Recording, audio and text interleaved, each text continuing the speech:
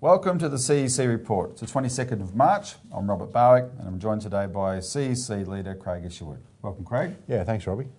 In this week's CEC Report, shock. Media reports the truth. Hold the presses. Australia could trigger the next global financial meltdown. And moratorium on home and farm foreclosures now. Craig, before we begin, just a few announcements. Remind viewers, we need you, if you haven't yet, make your submission to the Senate inquiry into the bank separation bill.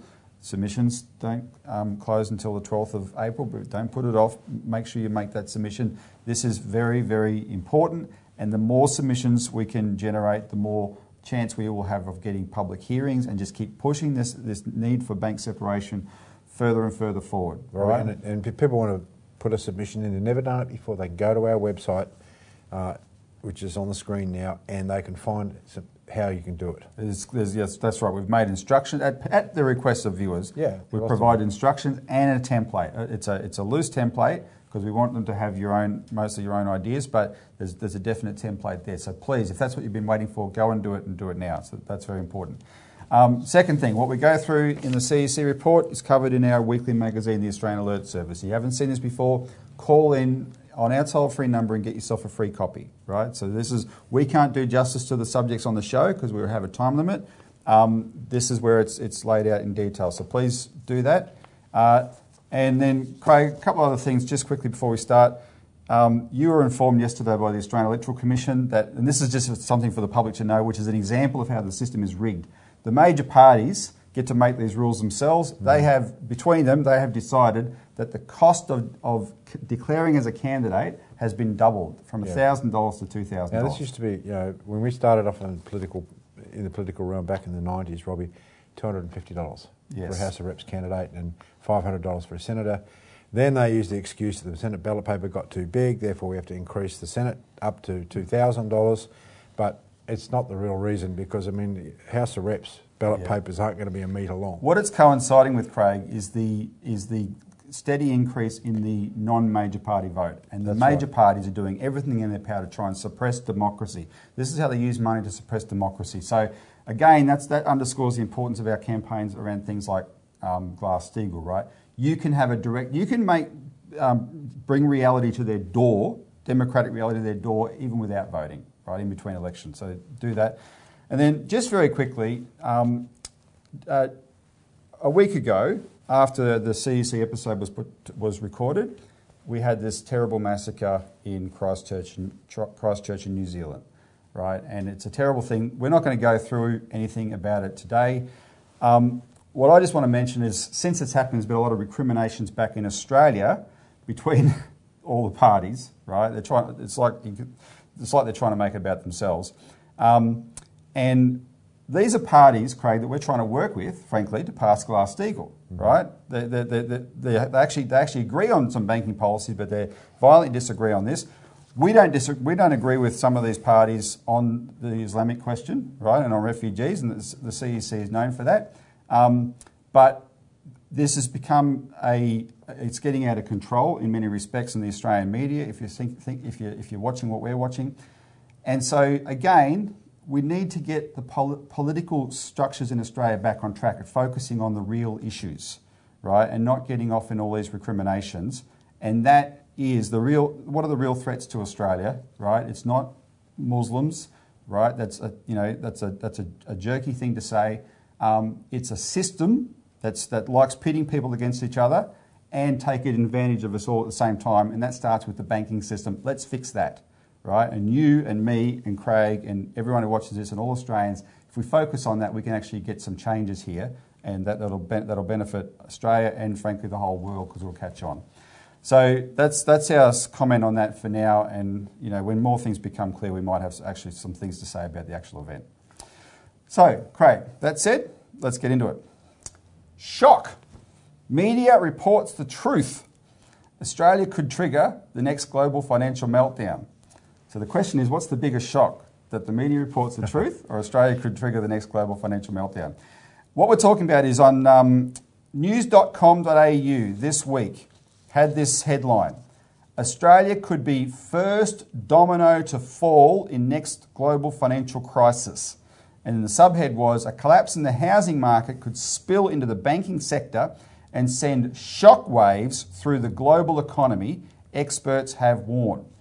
And Craig, what's important about this article in News is that it's giving voice to something that we have been saying in this show for a long time, not just in the last few days, a long time.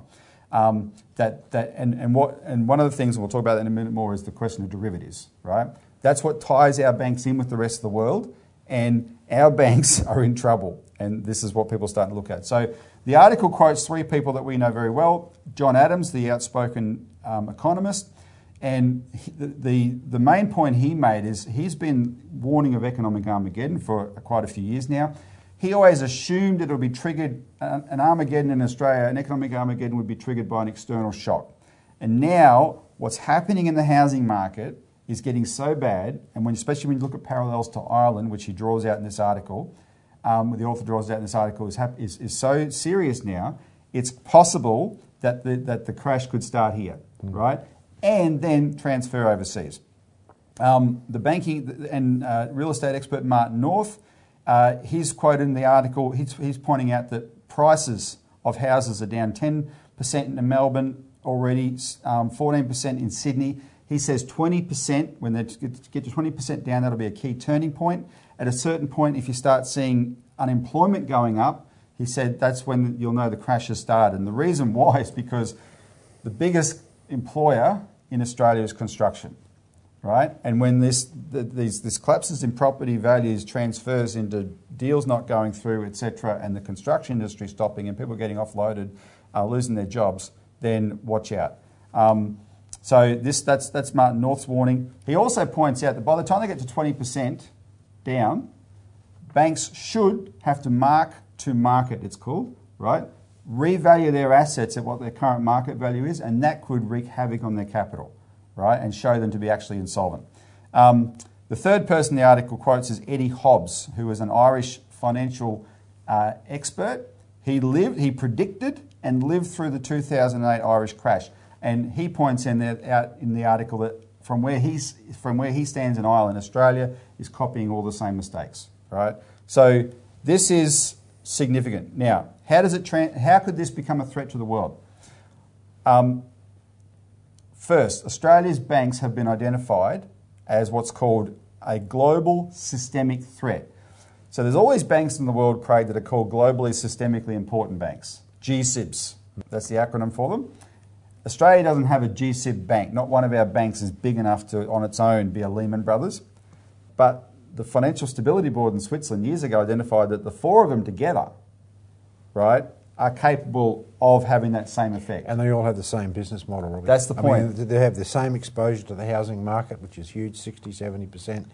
They have a huge exposure to overseas borrowing, like for capital coming in, which, of course, during the global financial crisis required the Rudd government at that point to lend the Australian government's, AAA credit rating. Well, it was a huge danger then. The capital markets then had called in $50 billion of the 90-day debt that the banks had owed, and they couldn't pay it. That's when Rudd intervened, and they're back to that level of exposure now. And in the article, the household debt to GDP has gone through the roof. It's one of the highest in the world. Yep. The household indebtedness as a function of income has gone through the roof. I mean, it's 200% or something like that.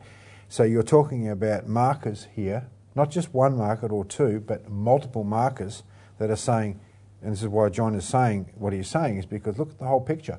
And most economists don't want to look at this stuff. Well, I'm glad you said that, because this article, before I get to that, the other issue is the derivatives, right? Yeah.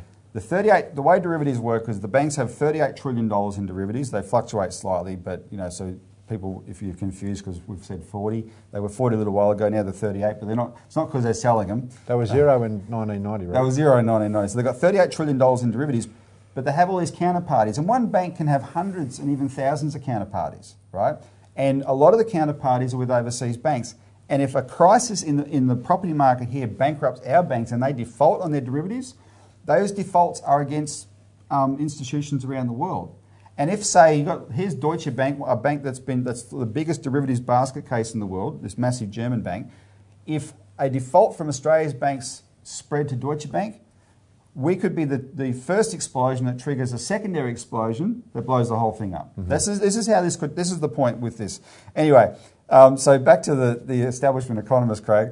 They have freaked out at this article. The fact, for a mainstream news to report this has freaked everybody out. So one of the establishment economists, Peter Switzer, who has a show on Sky's Channel 601, which is called Your Money, he challenged John Adams to a debate on that show, and John Adams has accepted. And we're announcing this now because everyone, if you can, watch it. It'll be on Monday night. So this is Friday morning.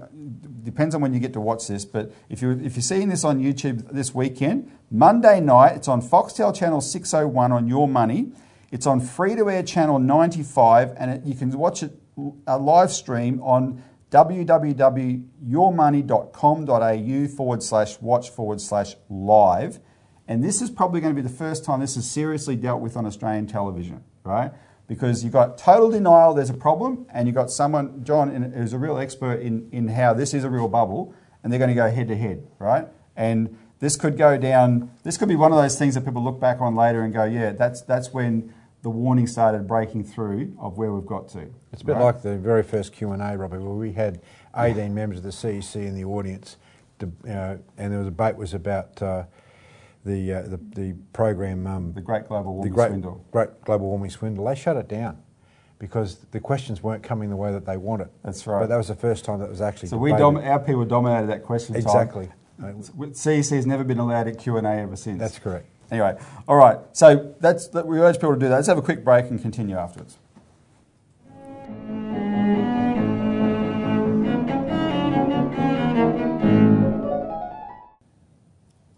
Welcome back to the CEC Report, where we're talking about shock. Media reports the truth.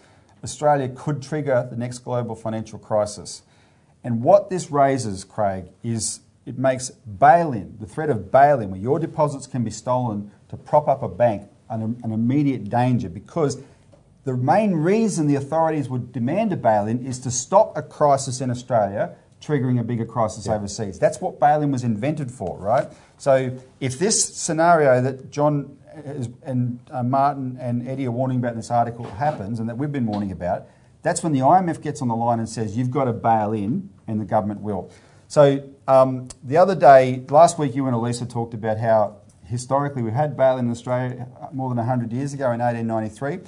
John Adams and Martin North in the channel, In the Interests of the People, have just put up an episode called It's Too Late, Bail-in Has Already Happened. I urge people to watch that for the details of what happened in 1892, because John Adams has done a lot of research on it. So go watch that program for yourself. But I just want you to see their take on the government's denials now that bail-in could happen and what this means for us.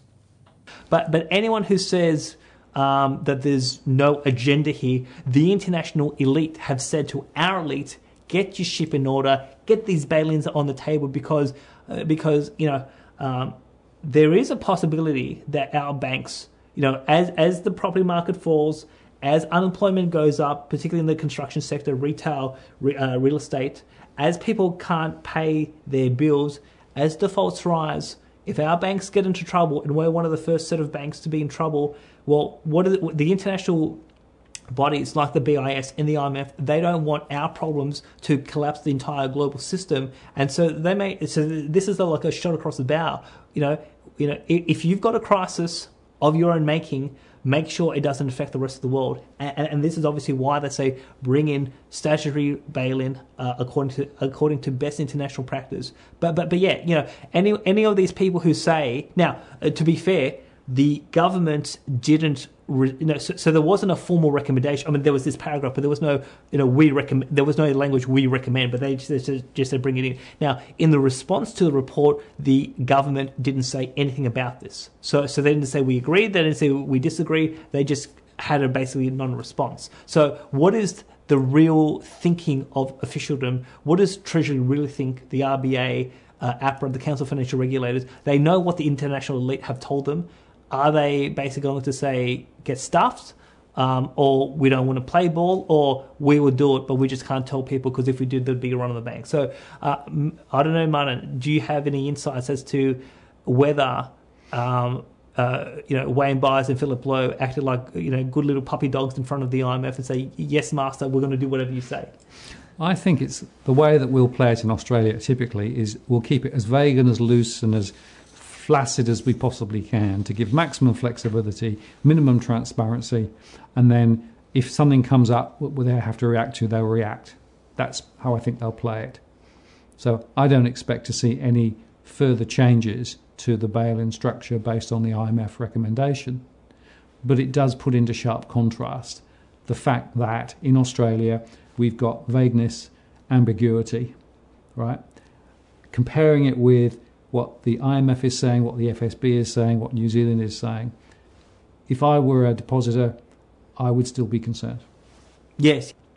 So to summarise the conversation, you and I have found a loophole that says bail-in is legal today. The establishments, here's the thing: most of these politicians, they don't even read the laws that they pass. So when a politician says, most of these politicians, Treasury has come up with a script. This script has been circulated around Parliament, and this is what our viewers are getting. So, but have the parliaments read the law? Do they actually understand the issues?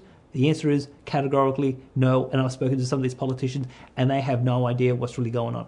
And these guys in Parliament being paid $200,000 a year. Number one. Number two is the IMF has given the order: get your house in order, institute bail-in, because we don't want your banks to blow up the global financial system. And point number three: anyone who says this cannot happen in this country, it's already happened. So let's cut the BS. All of this propaganda about Northern Adams are being fearmongers. I get this on social media all the time. I'm a lunatic. I'm a scaremonger. You've got a mental health issue. Go to hospital. I even last night, abuse on social media. Well, anyone who thinks that this is what happens in Cyprus can't happen here, I just want you to go tell them it's happened. It's happened once. It can happen again. We may have actually invented this whole the whole scheme, and people need to wake up because Armageddon is coming, and the banking system has a lot more systemic risk than what APRA and the RBA are willing to openly admit. All right, so that's pretty stark. Craig, let's take another break.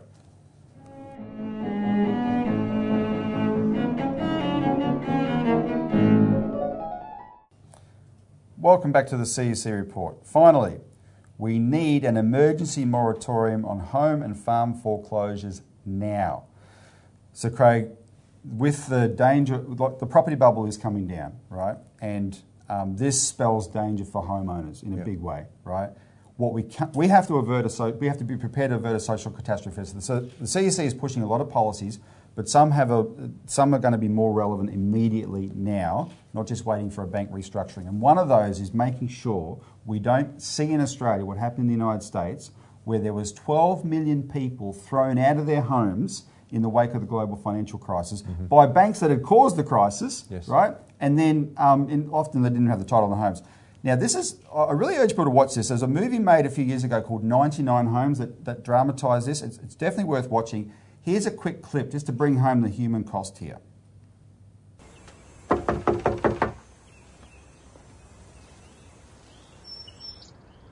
He's at the window.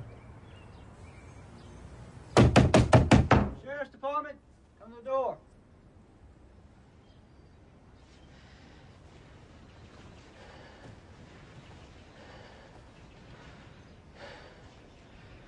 What? Sheriffs are here. Why are they here?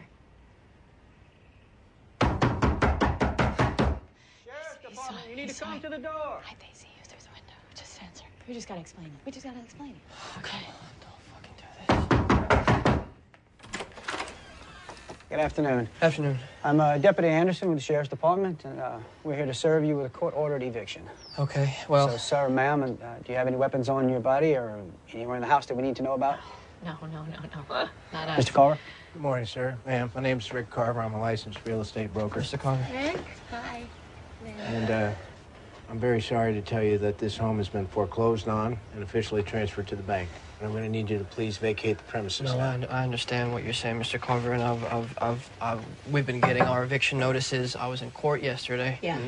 And the judge informed me that I got 30 days to file for an appeal, and that's what I intend to do. Well, if you posted bond and you have an emergency stay signed by the judge, you're welcome to Well, I got a question. You guys didn't get any rescheduling of the What I eviction received date? is a court order signed by a judge. It says you are to vacate these premises today. We were scared This of home this. is owned by the bank. This is the information that we have, you understand? And we're sorry to waste your time, Yeah, but they sorry. obviously My didn't office reach you. offered you $3,500 cash for key settlement from the bank, We're which aware would of have that. given you plenty of time to vacate the premises, and you refused. Yes, sir. Thank you. Well, we didn't refuse. We tried to So save our I'm- home. We were trying I'm to save sorry. our home. I know this is a very painful time. I know, and it's Well- a difficult thing to carry through on for me as well. But the time has come. You have to leave the property. You are trespassing right now. You are breaking the law. Sir, this is our home. All So right. we just Well, need we're a few going in minutes. circles here, so I'm going to let the sheriffs take care of it. Okay, Randy? All right, sir, Well, sir. we've got a judge, sir, Ma'am. and a lawyer who told Sir, us is we this- can stay. Sir, is this your mom? Yeah, this is my Yeah. All right, I'm going to need you and your mom to step off the property now. Just, you know what? Give If us you all can 24 come hours. back, What we're gonna do? 24 What hours. come I'm gonna back do? tomorrow, same time. what And I'm if gonna we do- don't have the Figure it out. papers, we don't have the proof, We're in process then we with a will lawyer. leave. We have a lawyer. Then we will got leave. it all Okay. figured out. Folks, Just give us listen, a day. listen to me. Give us a we day. can Come we on. can dance together, but we can't talk together. Okay. We need All right. not, do not close Sir, the door. we Do need not a close day. the door. We need a All day. right. We need Listen, a day. this is Please. what I'm going to do. Excuse No, me. do not close We the need door. a day. can't do We that. need a day. What I This will is my do home. is I I can do will give whatever I you want. 2 minutes to pack whatever belongings you need, cash, checkbook, No, this isn't medicine, happening. anything that you need. Yeah, this is happening. No, All this right, is look. not happening. I'm getting The my judge said cell I got phone 30 so I can get days. the lawyer out. So this All right, can't be ma'am, happening go keep today. on. Ma'am, Whoa, excuse me. Wait, Sir, what? Just walking by, sir. I don't know if Listen, this sir. is... We can't listen to Excuse me, please. once we start. Excuse me, please don't Sir, come into listen my to house. me. Listen to me, sir. There are 2 ways that we can do this. All right, an easy way, which you do what you're told and asked. All right, the other way is that I take you and your mom to jail. So, Craig, we can avert that with a moratorium on foreclosures of family homes and farms. How would such a moratorium work? Well, let's just situate this, Robbie. Right now we have 450,000 people that are in negative equity in terms of they're their underwater. finances. So Yep. you can't have 450,000 homes, families thrown out in the street. So what we're in the process of drafting is legislation to deal with this crisis. And what this legislation does, it basically says, no, there's not going to be any evictions in family farms or homes. The Treasurer declares an emergency, and for a minimum of 12 months, there's no evictions, there's no foreclosures and nothing like that. Meanwhile, the banks are being restructured because they've got a lot of exposure here. Yeah, there's a tribunal and stuff Yep, that we're yep. setting up in order to be able to hear the various cases, but there can't be any actions against people that were thrown out. Now, there's plenty of precedents in our own laws. During the Depression years, each of the states had various Moratoria Act that made sure that people stayed in their homes. You had Jack Lang's very famous Moratoria Act, which operated from 1930 to 1937, where there was no foreclosures whatsoever, right? So there's those precedents. But the other precedent is Franklin Roosevelt's Homeowners and Loan Corporation. Now, it issued a million new loans to people who had had problems with the private banks that were absolutely extorting them with high interest rates. Yep. After a period of about 15, 20 years, only 200,000 of those loans were foreclosed upon. This wasn't a charity, it was a reorganisation. Those homes were rented out to people who could But then most afford people it. got to keep their homes. Most people got to keep their homes, and that was the principle. This is a political principle here, Robbie, first and foremost, and that's what we're looking at having to introduce in our legislation. And the issue is avoiding a social catastrophe. That's Exactly. why you That's do the it. first It's not one. about saying, what's the role of government otherwise? That's right. It's not about saying, it's their own fault, etc. No, this is too big a problem, and we right. have to deal with it this way. We've got details on this. It's in our flyer. You can call in and get a copy of that flyer. Anyway, Craig, we've run out of time as usual. Yep. Thanks very much for your participation Yeah, today. thanks, Robbie. Thanks to the viewers for tuning in, and see you next week for more of the CEC Report.